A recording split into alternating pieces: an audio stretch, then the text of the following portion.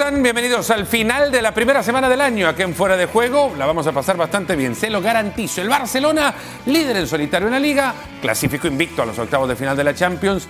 Y aún así, Ernesto Valverde no sabe si va a seguir la próxima temporada. Nos metemos con la Supercopa de Italia, le quedan un par de días todavía a este partido, pero ya está caliente el compromiso. ¿Y por qué? Bueno, porque se juega en Arabia Saudita. Y después no se pregunten por qué el partido arranca bastante caliente. Les vamos a contar de qué se trata la polémica.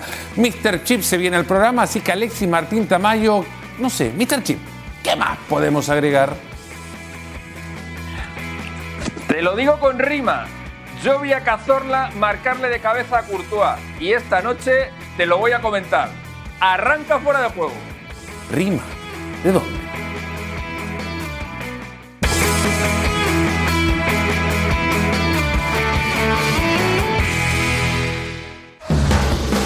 Es que no da ni siquiera sumando, poniéndole el número a la letra, tampoco da la rima, no lo tiene.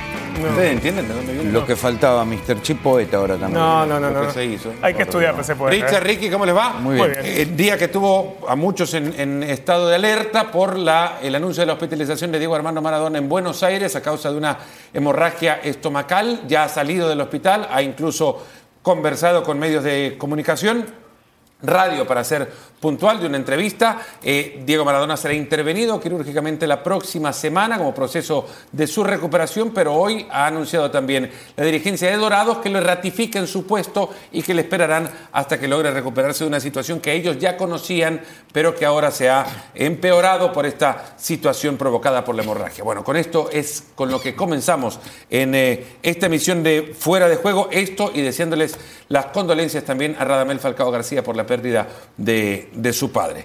Comenzamos hablando del Fútbol Club Barcelona. Un Barça que hoy, como es tradicional en estas fechas, Día de los Reyes, ha practicado a puertas abiertas en su estadio, recordando que el Barça es líder de la Liga Española por 3 de ventaja sobre el Atlético de Madrid.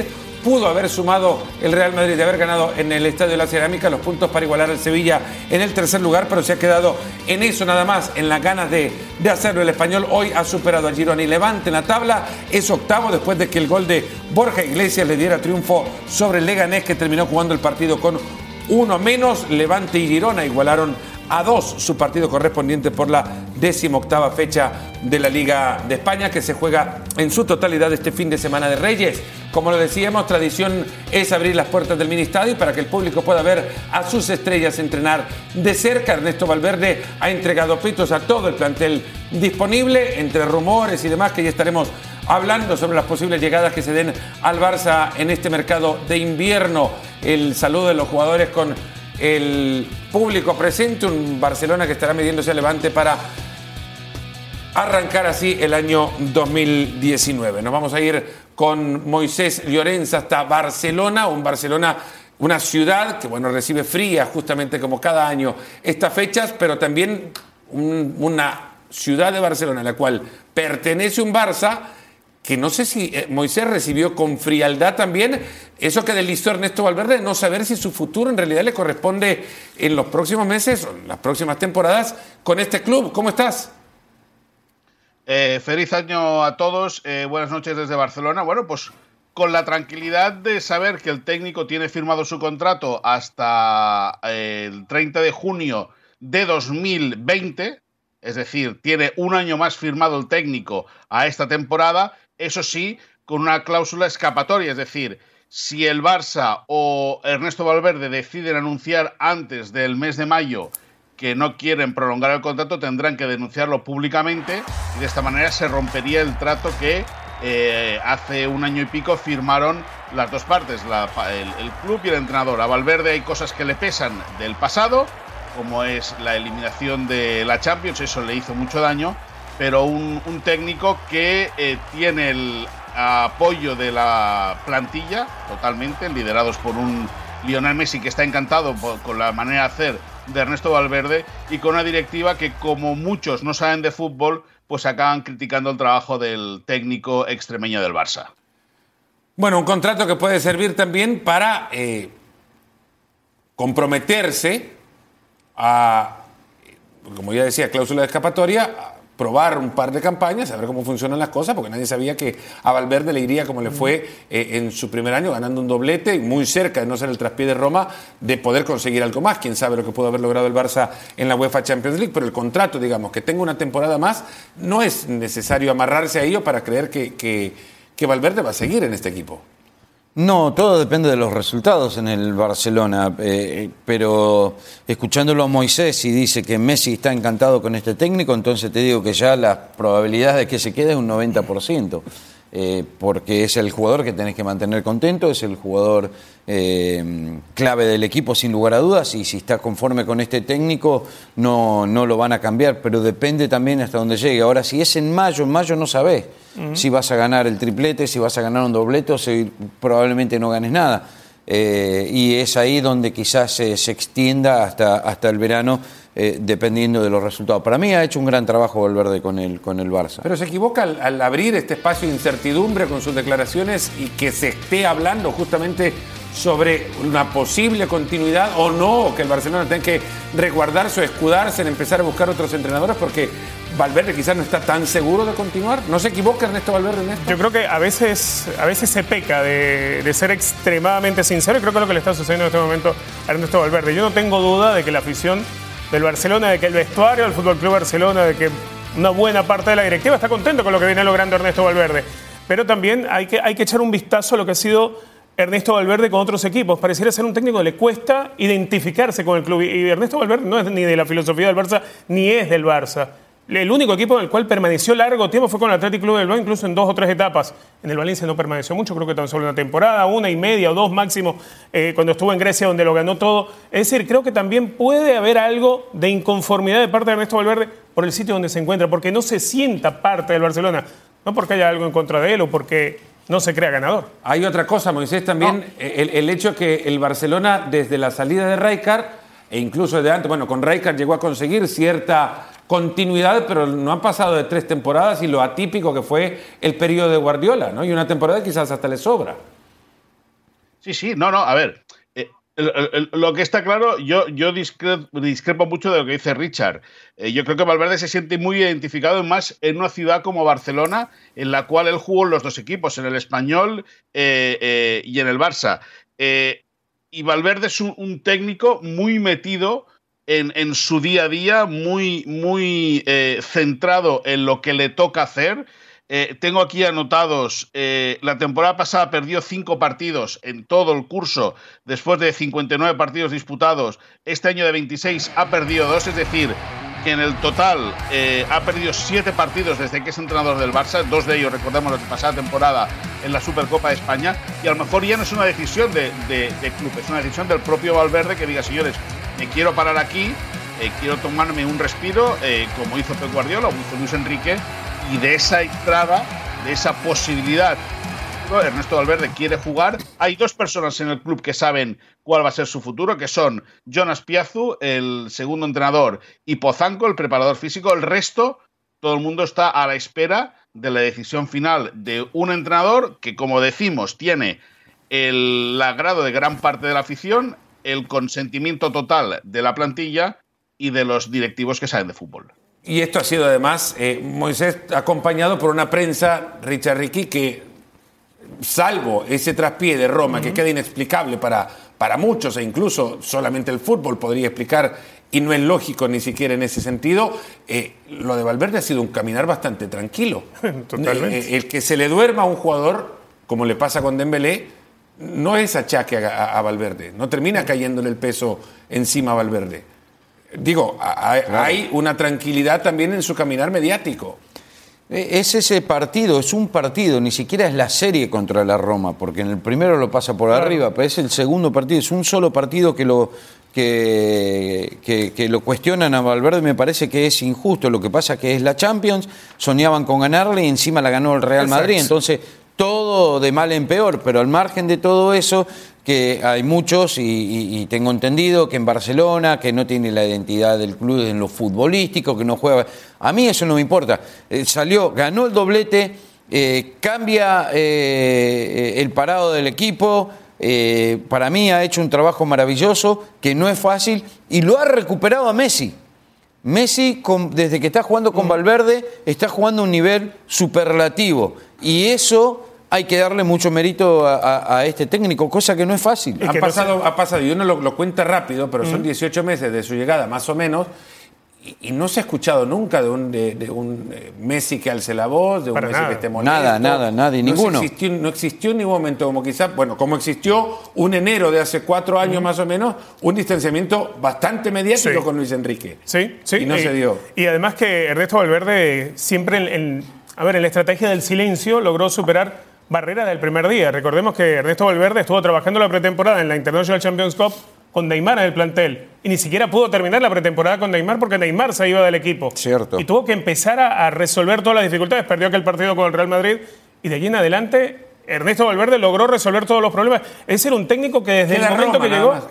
la Roma ha sido la única piedrita del Barcelona y creo que una piedra que se ha agigantado precisamente porque ese año la Champions la gana el Madrid. Sí, decisiones que en ese partido se tomaron que seguramente pueden haber enfurecido incluso aquellos que saben de fútbol dentro de la directiva, que dice Moisés, no son muchos, pero bueno. ¿Saben algo en la directiva, Moisés, de fútbol como para creer que hay talento suficiente, por ejemplo, en jugadores como Riqui Puig, en Carles Areñá, como para que no se esté hablando tanto de Rabiot o se nos dé a conocer ahora que de Guyana Francesa hay un buen central llamado Todibo? A ver, en la directiva, como en todos los colectivos, hay de todo, lógicamente.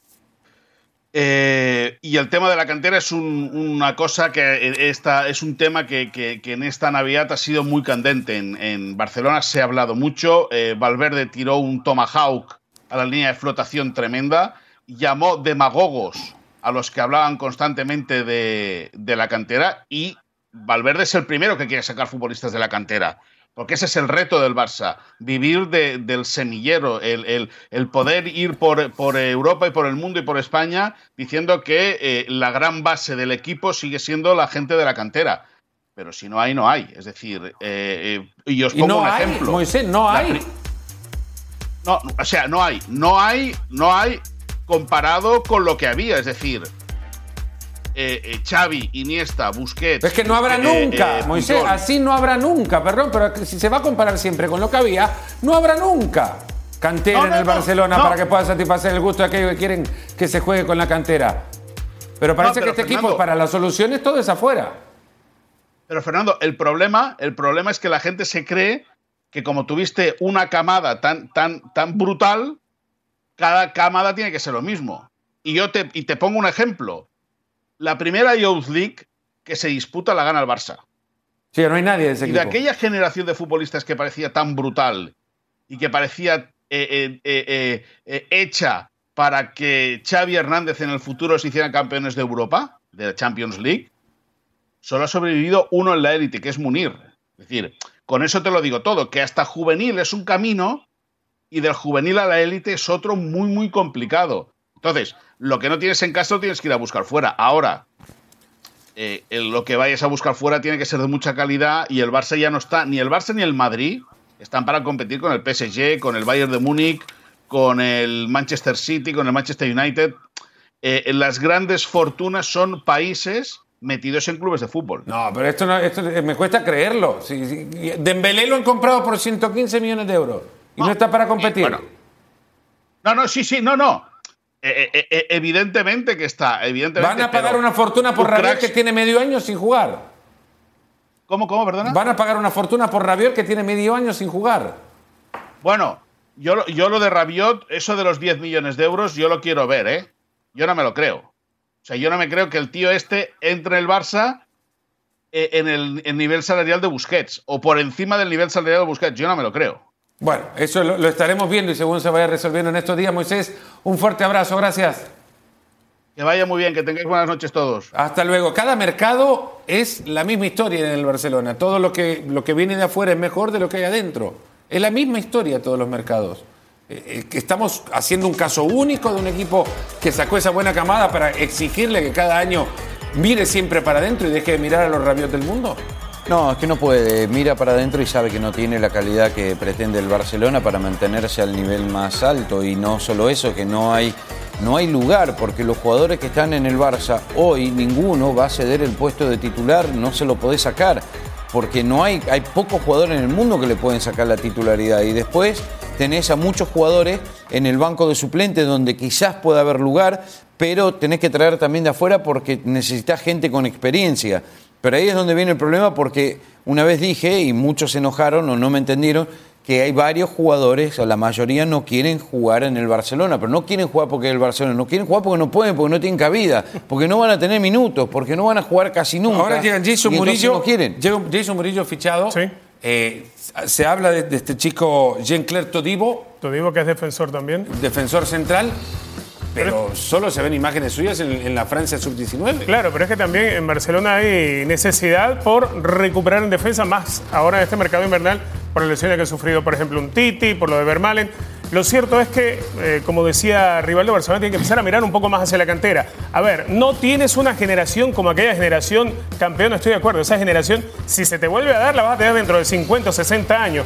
Pero por lo menos los chicos que vienen, incluso aquellos jugadores de tanto talento, tuvieron que pasar poco a poco por un proceso de transición desde ser el canterano a poder ser titular del equipo, a poder ganarse un lugar. Eso no sucede con Puig, no sucede con Aleñá. ¿Cuántos minutos ha tenido Ricardo Puig? Desde que lo vimos a Ricky Puig en el International Champions Cup, ya estuvo un par de partiditos y ya. Es el único que puede llegar a jugar más pero igualito, minutos. A ver, cuando salió Xavi, cuando salió Iniesta... No se puede encontrar adentro lo que van a comprar afuera, porque obviamente no hay jugadores adentro que tengan minutos de Champions. Claro, y tienes que darle minutos aunque sea de aquellos partidos de Liga, no sé, contra el Getafe. No solamente contra venía la camada buena, sino también acompañada de personajes como Pep Guardiola, que en su momento dijo, ¿saben qué? No me importa darle el salto a este chico que viene de tercera división a los campos de la primera, como fue con Busquets o con Pedrito. Vamos hasta Madrid, al estudio de Alexis Martín Tamayo, de Mr. Chip, para darle la bienvenida y preguntarte también, Alexis, nos saltamos el tema de la Masía, pero para regresar a Ernesto Valverde, ¿qué ha hecho en el Barcelona en este periodo? ¿Qué tal? Buenas noches. Bueno, antes de ir con Valverde, estaba pensando en lo de la cantera y me acuerdo de que hubo una camada también espectacular en el Real Madrid en los años 80, en la Quinta del Buitre, y desde entonces hasta acá han pasado 30 años y solamente han salido 2 canteranos de los grandes. Ahora, con esos 2 ha bastado, Raúl y Casillas. Es decir, no hace falta que llegue una camada de 20 jugadores. Con que salgan 2 excelsos, como por ejemplo estos 2, sobre ellos puedes construir un proyecto ganador. Y a lo mejor eso es lo que le está faltando al Barça de Valverde, que recordemos es un entrenador forjado en el Athletic Club, que es un equipo de cantera por excelencia, y en el Español, que también es un equipo de cantera por excelencia. Es decir, si hay un entrenador que sabe manejar la cantera es Valverde, aunque es verdad que a los del Barça no le está dando muchas oportunidades. También es cierto que se ha gastado un pastón en jugadores extranjeros y poner a los canteranos en lugares donde ha puesto la pasta es complicado para el entrenador. Bueno, un entrenador Valverde que, fíjate, yo voy un punto más de lo que decía Ricky, que le mató un partido. En realidad, la diferencia entre Valverde y Guardiola es un gol.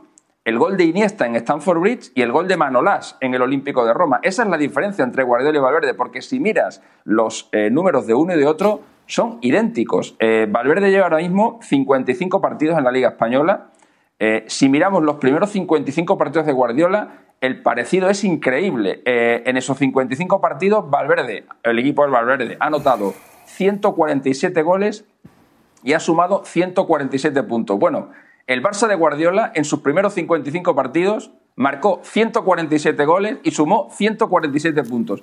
Idéntico, o sea, 2 gotas de agua. Solo hay un entrenador en la historia del Barça que en sus primeros 55 partidos hiciera más puntos que Valverde y Guardiola, y ese es Luis Enrique, que hizo 3 más, hizo 150 puntos, así que Valverde, desde ese punto de vista y en la Liga Española, está arriba del todo en la historia de los entrenadores del Barça. Si miramos el resto de competiciones oficiales, que es donde a lo mejor hay esa diferencia, porque tanto Luis Enrique como Guardiola lograron el triplete en la primera temporada y a Valverde se le escapó las Champions, pero miramos la efectividad y no hay tanta diferencia. Guardiola se fue del Barça con un 79% de eficiencia. Luis Enrique se fue con un 80% y Valverde está en el 78%, es decir, está ahí, al lado de los dos. De esas 7 derrotas que comentaba Moisés hace un ratito, que son las únicas que han encajado el Barça de Valverde en 85 partidos, en realidad solo hay 2 realmente dolorosas, la que hemos comentado de la Roma y por ponerle ese calificativo de dolorosa a la derrota en Valencia contra el Levante en la penúltima jornada de Liga, aquel espectacular 5-4 que evitó que el Barça acabara la Liga invicto y que Valverde se convirtiera en el primer técnico en la historia del club en terminar una Liga sin perder un solo partido. Y ahí se le achaca que no convocó a Messi para ese partido, pero poco más que rascar ahí, porque las otras derrotas fueron intrascendentes, quitando evidentemente las 2 de principio de temporada contra el Real Madrid, que le hicieron perder la Supercopa de España, pero que fíjate, yo esas derrotas las pongo en el punto de vista positivo, porque todos, después de ver aquellos 2 partidos de la Supercopa de España, pensábamos, este Madrid se va a pasear. Bueno, pues Valverde, con su Barça, después de aquel paseo del Madrid en la Supercopa de España, fue capaz de ganarle Liga y Copa a ese Real Madrid en la pasada temporada. Así que yo creo que por números, evidentemente, nadie le puede discutir a Valverde lo que está consiguiendo en el Fútbol Club Barcelona. No sé si ingratos o desmemoriados, pero este es el resultado de la encuesta que ha dejado la cuenta de Twitter de Fuera de Juego. Alexis, una vez si estos números los contás, seguro la encuesta podría haber cambiado, porque al resultar que Valverde poco ha perdido, igualmente la gente quiere que se vaya. 53% de casi 6.000 votos. ¿Qué más quiere? Estaría diciendo que Valverde no tiene que seguir la próxima campaña. No sé, por eso ingratos o falta de memoria. Fue en 2013 cuando la primera lesión en el tendón de Aquiles tocó la puerta de Santiago Cazorla. 3 años después, presuntamente se instalaría definitivamente en su carrera para truncarla. Lo que no se daba cuenta esta lesión, que a pesar de 9 operaciones, un injerto que trasladó el tatuaje del nombre de su hija hacia el tendón afectado, no serían suficientes para ganarle este partido a un cabezadura. Alguien que le gusta demasiado el fútbol como para dejarlo así nomás. Todo empieza por, a priori, una lesión nada complicada, ¿no? Es una lesión en un tendón que está al lado del tendón de Aquiles. En 5 campañas con el Arsenal, Santi Cazorla fue la fuerza creativa del mediocampo de Arsène Wenger. Pues tengo la piel muy deteriorada y me dicen que el gran problema de la primera operación. Un favorito de la hinchada. En octubre del 2016, el jugador de 30 años se midió a Ludogorets en la UEFA Champions League. Cuando vemos que la piel pues, no regenera, vemos que los puntos no hacen efecto y la piel no cierra. El español produjo una asistencia sublime para el 4º gol del Arsenal en la victoria por 6-0, sin saber que este iba a ser su último aporte para los Gunners. Hacemos el injerto de piel, como bien sabéis, del brazo al tobillo y también ahí la siguiente mala suerte es que en quirófano se mete una bacteria. Wenger describió la lesión como la peor que jamás había visto. Yo cada vez me operaba, cada mes me operaba porque la cicatriz se me abría, se me volvía a hacer, la cerrábamos, se me abría, así varias veces. Siguió una lucha de 2 años y al contraer gangrena, Cazorla casi perdió parte de su pierna. Cuando vengo a ver a Miquel Sánchez a Vitoria, pues ya es un poco tarde, ¿no? Ya la bacteria se había comido el tendón 10 centímetros. Una carrera que comenzó en el 2003 con la camiseta del Villarreal. Talentoso y habilidoso por naturaleza, Santi Cazorla era adorado por los fans. 13 temporadas después y su travesía futbolística casi llegaba a un final prematuro. Había momentos en los que no podía ni levantarme y darle una patada a un balón para jugar con mi hijo. Ahí reflexiona cuando está solo y piensa si merece la pena seguir con todo lo que está intentando hacia adelante.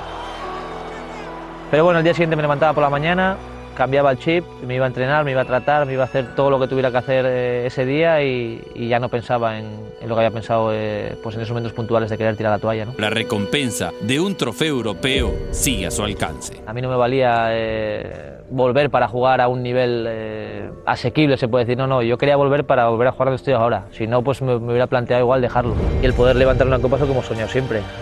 No sabría decirte lo que sentiría en ese momento porque sería algo tan especial de conseguir que ojalá se pueda lograr y el sueño se haga realidad, que es lo que estamos buscando. Intento disfrutar en todo momento de todo, no solo de los partidos, sino de las concentraciones, del entrenamiento, de estar en un vestuario otra vez compartiendo con compañeros que lo había perdido. Es para mí algo nuevo, como si hubiera otra vez tenido 18 años. Dice no quiere convertirse en ejemplo de nadie, pero creo que es un ejemplo vivo de lo que significa tropezar varias veces y levantarse, y que la medida de un ser humano, en realidad, más allá de la profesión, es las veces en las que te logras levantar de las caídas, no el porque te has caído. Para mí lo más importante de todo, le guste o no, es una gran inspiración. La mejor frase de él era una que yo voy a utilizar: no tirar nunca la toalla, nunca darse por vencido. Y eso es tan difícil, y mucho más a este nivel. La verdad es para sacarse el sombrero, es admirable, y le deseamos lo mejor. Ojalá pueda levantar un trofeo, el que sea, sí, pero que pueda tener esa satisfacción. 2 goles que parecieran un trofeo, ¿no? Sí. Lo que convirtió este jueves ante el Real Madrid. Importa mucho también el entorno, porque nace en el Villarreal, regresa ahí para verdaderamente crecer profesionalmente al pasar por el Recreativo de Huelva, y ahora habla muchísimo de la calidad de institución que es, por pequeña que sea el Villarreal, para recibirlo de nuevo y permitirle la recuperación que él tranquilamente necesita, sin la presión que podría ponerle otro club. Sí, a ver, en el caso... No puede volver. No, totalmente. En el caso de él, el tema de poder superar toda esta serie de dificultades depende mucho del estado de ánimo, el estado mental, el tener fe, el seguir luchando por algo que quizás muchos decían que era imposible, que era mejor renunciar, que era incluso bueno agradecer que pudiera seguir caminando en el futuro. Y sin embargo, ese entorno también le ayuda, le alimenta, le permite seguir paso a paso. También el hecho de estar en un equipo como el Villarreal y no estar en un equipo que necesite jugadores sanos para poder pelear campeonatos y ganarlos. Esto de pronto no hubiese podido suceder, me imagino yo, en un Real Madrid. Porque el Real Madrid necesita jugadores 100% sanos, y quizás no hubiese tenido la oportunidad de volver a la cancha en un equipo grande, un equipo con obligación de ganar todos y cada uno de sus partidos. Un jugador enfermo pues no iba a poder tener ese futuro. Revelador, en realidad, las frases, por mucho que uno pueda interpretarlas desde la misma lógica de un jugador que está recuperando, la selección de frases que hizo Andrés Agulla fue maravillosa. Nos vamos a ir ahora con Mr. Chip, Alexis Martín Tamayo, me imagino emocionado porque el fútbol español es en buena parte reflejado en Santi Cazorla, por lo menos el de los éxitos de los últimos 15 años. Es Cazorla uno de los ejemplos de este fútbol. Claro, sin duda, es uno de los miembros de la generación dorada del fútbol español, con esas 2 Eurocopas que ganó con España. Tiempo después, porque Del Bosque no le llevó al Mundial de Sudáfrica, tiempo después Del Bosque reconoció que fue la peor decisión que tuvo que tomar a lo largo de su carrera como entrenador, la de dejar a Cazorla fuera de la selección, porque Cazorla, o Pancetita, como le llaman en el vestuario de la selección, era un fijo allí, y además era uno de los personajes más queridos dentro del vestuario de España. Si le preguntas a cualquier jugador de aquella generación que dé 3 nombres de gente imprescindible en aquel vestuario, todos iban a nombrar a Cazorla, porque era y es un tipo fantástico, una persona humilde y una persona sensacional. Un tipo además con una carrera muy prematura y con un ascenso veloz hacia la élite. Cazorla en el año 2003 estaba jugando en tercera división, que es el 4º nivel del fútbol español. Y en menos de un año pasó a jugar semifinales de la Champions League. Bueno, él no jugó aquella semifinal contra el Arsenal, pero ahí estaba en aquella plantilla compartiendo equipo con Pepe Reina, con Juan Pisorín, con Riquelme, con Marco Sena o con Diego Forlán, ¿no? En solo un año pasó de jugar en tercera división a jugar de forma asidua en el Villarreal con todos estos ídolos. Fue internacional español 5 años después de jugar en tercera división. No llega al nivel de precocidad de Busquets o Pedrito, que pasaron de tercera a ser campeones del mundo en 2 años, pero Cazorla en 4 años y poco pasó de jugar en tercera a ser internacional con España. 77 partidos ha jugado con la selección española, es el 17º jugador con más partidos en la historia de la Roja en esa selección, en la selección española. Bueno, tiene una carrera espectacular, tanto de goles como de asistencias. Ha marcado 14 goles en toda su etapa en la selección, y ha dado 10 asistencias. Y luego en España ha estado en 3 equipos: en el Villarreal, que es el equipo de toda su vida, en el Recreativo de Huelva y en el Málaga. En total son 345 partidos en los que ha marcado 53 goles, y en el Arsenal jugó 180 partidos en los que marcó 29 goles, y allí logró los otros 4 títulos que adorna en su vitrina, junto con las 2 Eurocopas, las 2 Community Shields que ganó con el Arsenal y las 2 FA Cups. Y ahí guarda también su único otro gol de cabeza antes de que le convirtiera Thibaut Courtois el jueves anterior en el Estadio de la Cerámica, con quien, por cierto, no rimaste absolutamente nada en la presentación, Alexis. Como poeta o rimador, lo que sea, absolutamente nada. Es más, te daría, qué sé yo, no sé, de nota del 1 al 10 un 5. Uy, no. Courtois y comentar, más o menos. No, bueno, un poquito más o menos. Cazorla me lo va a permitir. Yo que vos me dedico a la poesía, Alexis, no le hagas caso, es lo tuyo, dejá las estadísticas. Hasta luego, Alexis, buen fin de semana, buen año además, buen 2019. Bueno, un abrazo, chao. Saludos, ahí estaba Alexis Martín. Un par de noticias del mercado, que recordar que ya está en activo el mercado de invierno. Brahim Díaz, jugador del Manchester City, español, llegaría al Real Madrid y muy pronto, esto está muy cerca de cerrarse. Dominique Solanke, que fue el mejor jugador del Mundial Sub-20 que ganó Inglaterra en 2017, ha cerrado su llegada al Bournemouth, pasó del Liverpool.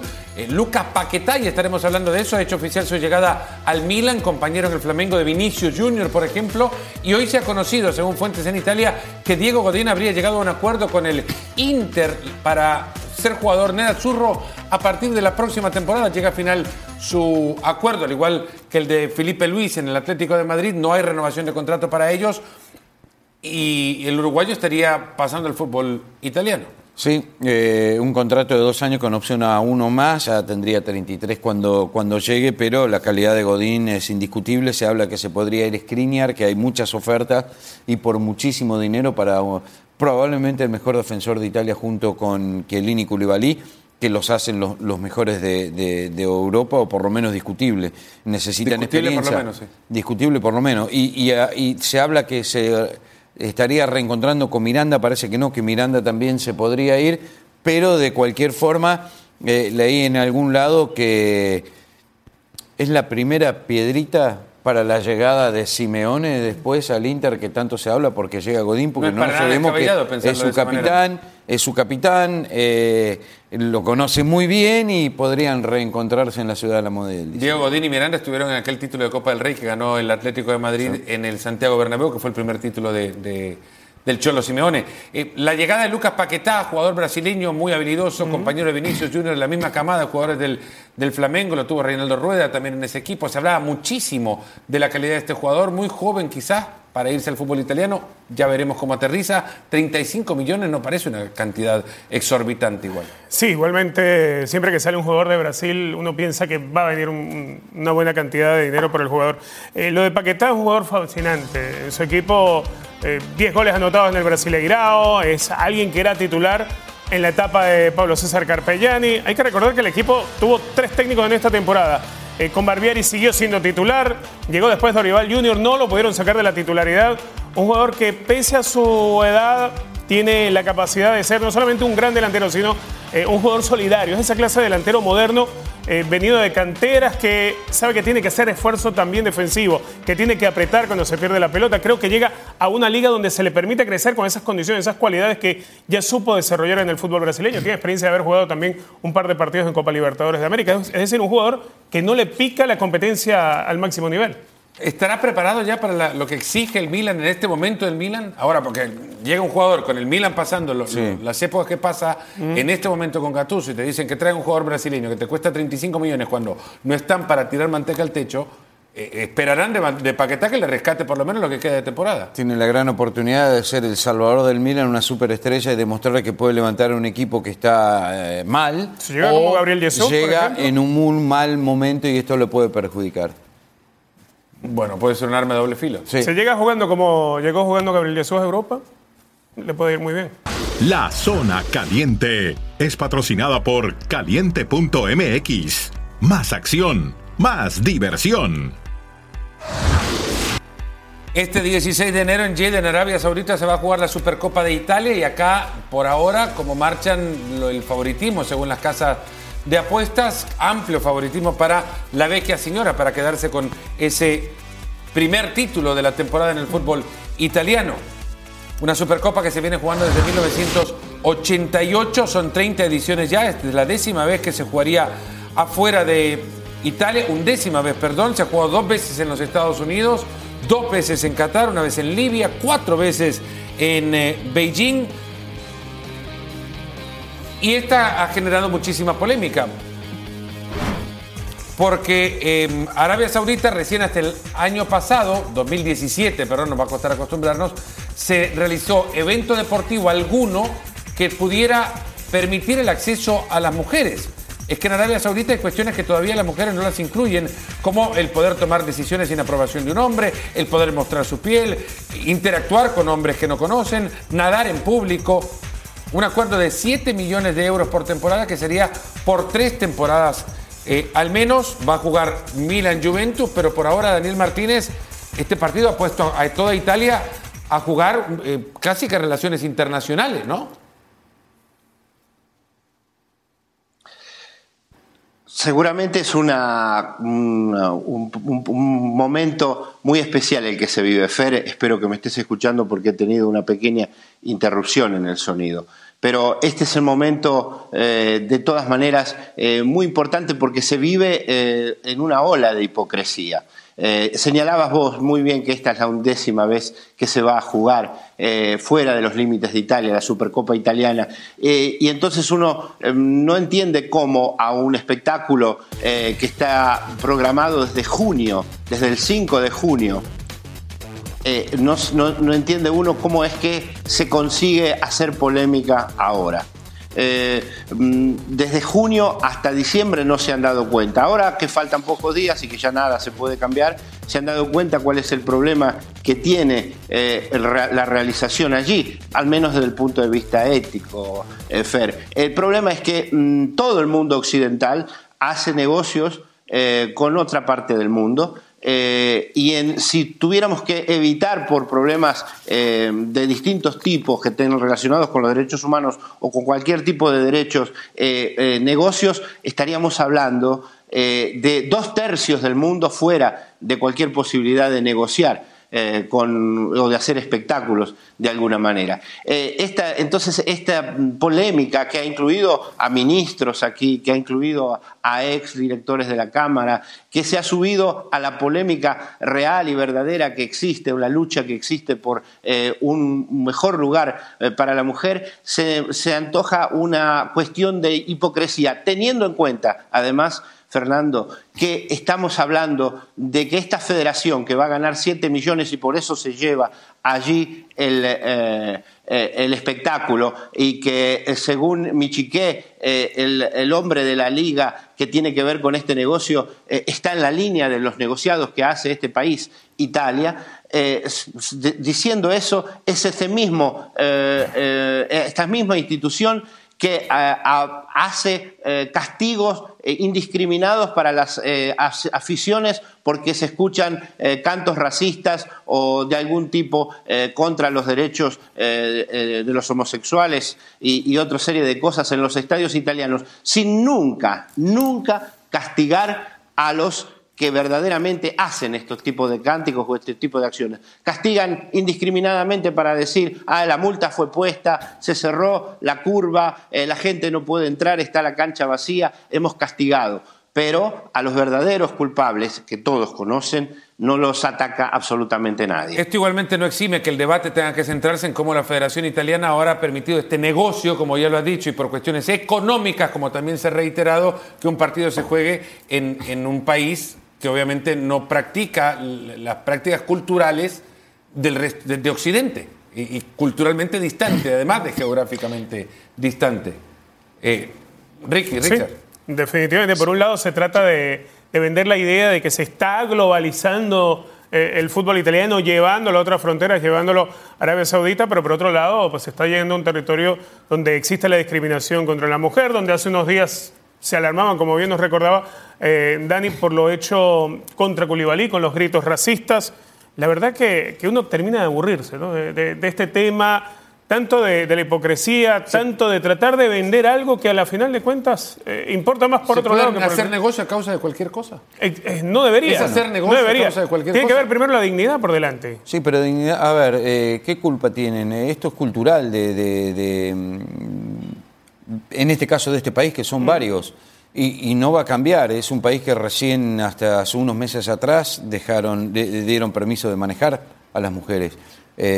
Como decías, me llamó mucho la atención de que no pueden ir a piscinas públicas, que tienen que andar con el turbante permanentemente. Puede ser visto desde otra ¿Por qué tiene que ver eso con un partido de fútbol? ¿Por qué llevan el partido de fútbol allá? En este caso, las mujeres van a poder entrar al estadio van a poder ir para un evento internacional. Me parece, y este puede ser visto con la... Pero está bien eso entonces. Richard, es una cuestión totalmente cultural. A ver, y esto desde esta perspectiva es injusto que nosotros midamos cuáles son las prácticas culturales de otra nación o que la juzguemos en función a nuestras prácticas. Claro, pero si no quieres estar en la crítica, pues no haber ser... llevado el partido allá, no haber aceptado llevar el partido hasta Arabia Saudita.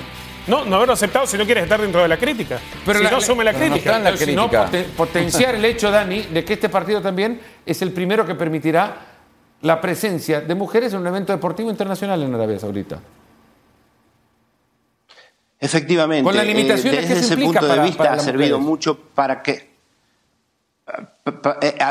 ha hecho de todos modos que se ilumine, que se encienda un faro sobre la situación. El problema son los estados que no tienen que negociar con cierto tipo de entidades o de otros estados que no cumplan con las reglas que tienen que ver con los derechos humanos. Pero sabemos muy bien que el Estado italiano y todos los estados de Europa y de lo que nosotros conocemos como Occidente negocian con estados que tienen 1000 problemas en ese sentido. Aquí está viajando gente para ver ese partido, no en gran número, hay que decirlo, porque es naturalmente un viaje caro, pero hay expectativa por este partido que ha levantado polémica, pero se me ocurre que es una polémica, ¿sabes?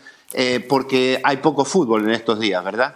Bueno, Dani, nos despedimos de vos, muchísimas gracias, feliz año, vamos a tener muchísimo más contacto, seguramente hay que agregar una cosa, Arabia Saudita es el socio comercial más importante que tiene Italia en el Medio Oriente y esto obviamente lleva a muchos italianos a residir en esa nación del Medio Oriente y en consecuencia habrá ya muchos que vivan ahí que podrán asistir a ver este partido, pero caemos a lo mismo. Bueno, cerramos el programa de este día, lo arrancamos hablando sobre la salud de Diego Maradona, después habló en radio en Argentina y su salud aparentemente está bien, por lo menos de la cabeza sigue pensando como antes lo hacía. Dice que le preguntaban sobre un mensaje a Leo Messi, él dice, le voy a decir siempre lo mismo, que lo quiero mucho, que lo están tratando de hacer líder, algo que nunca va a poder ser, que él vive en el mundo de su familia y su deporte.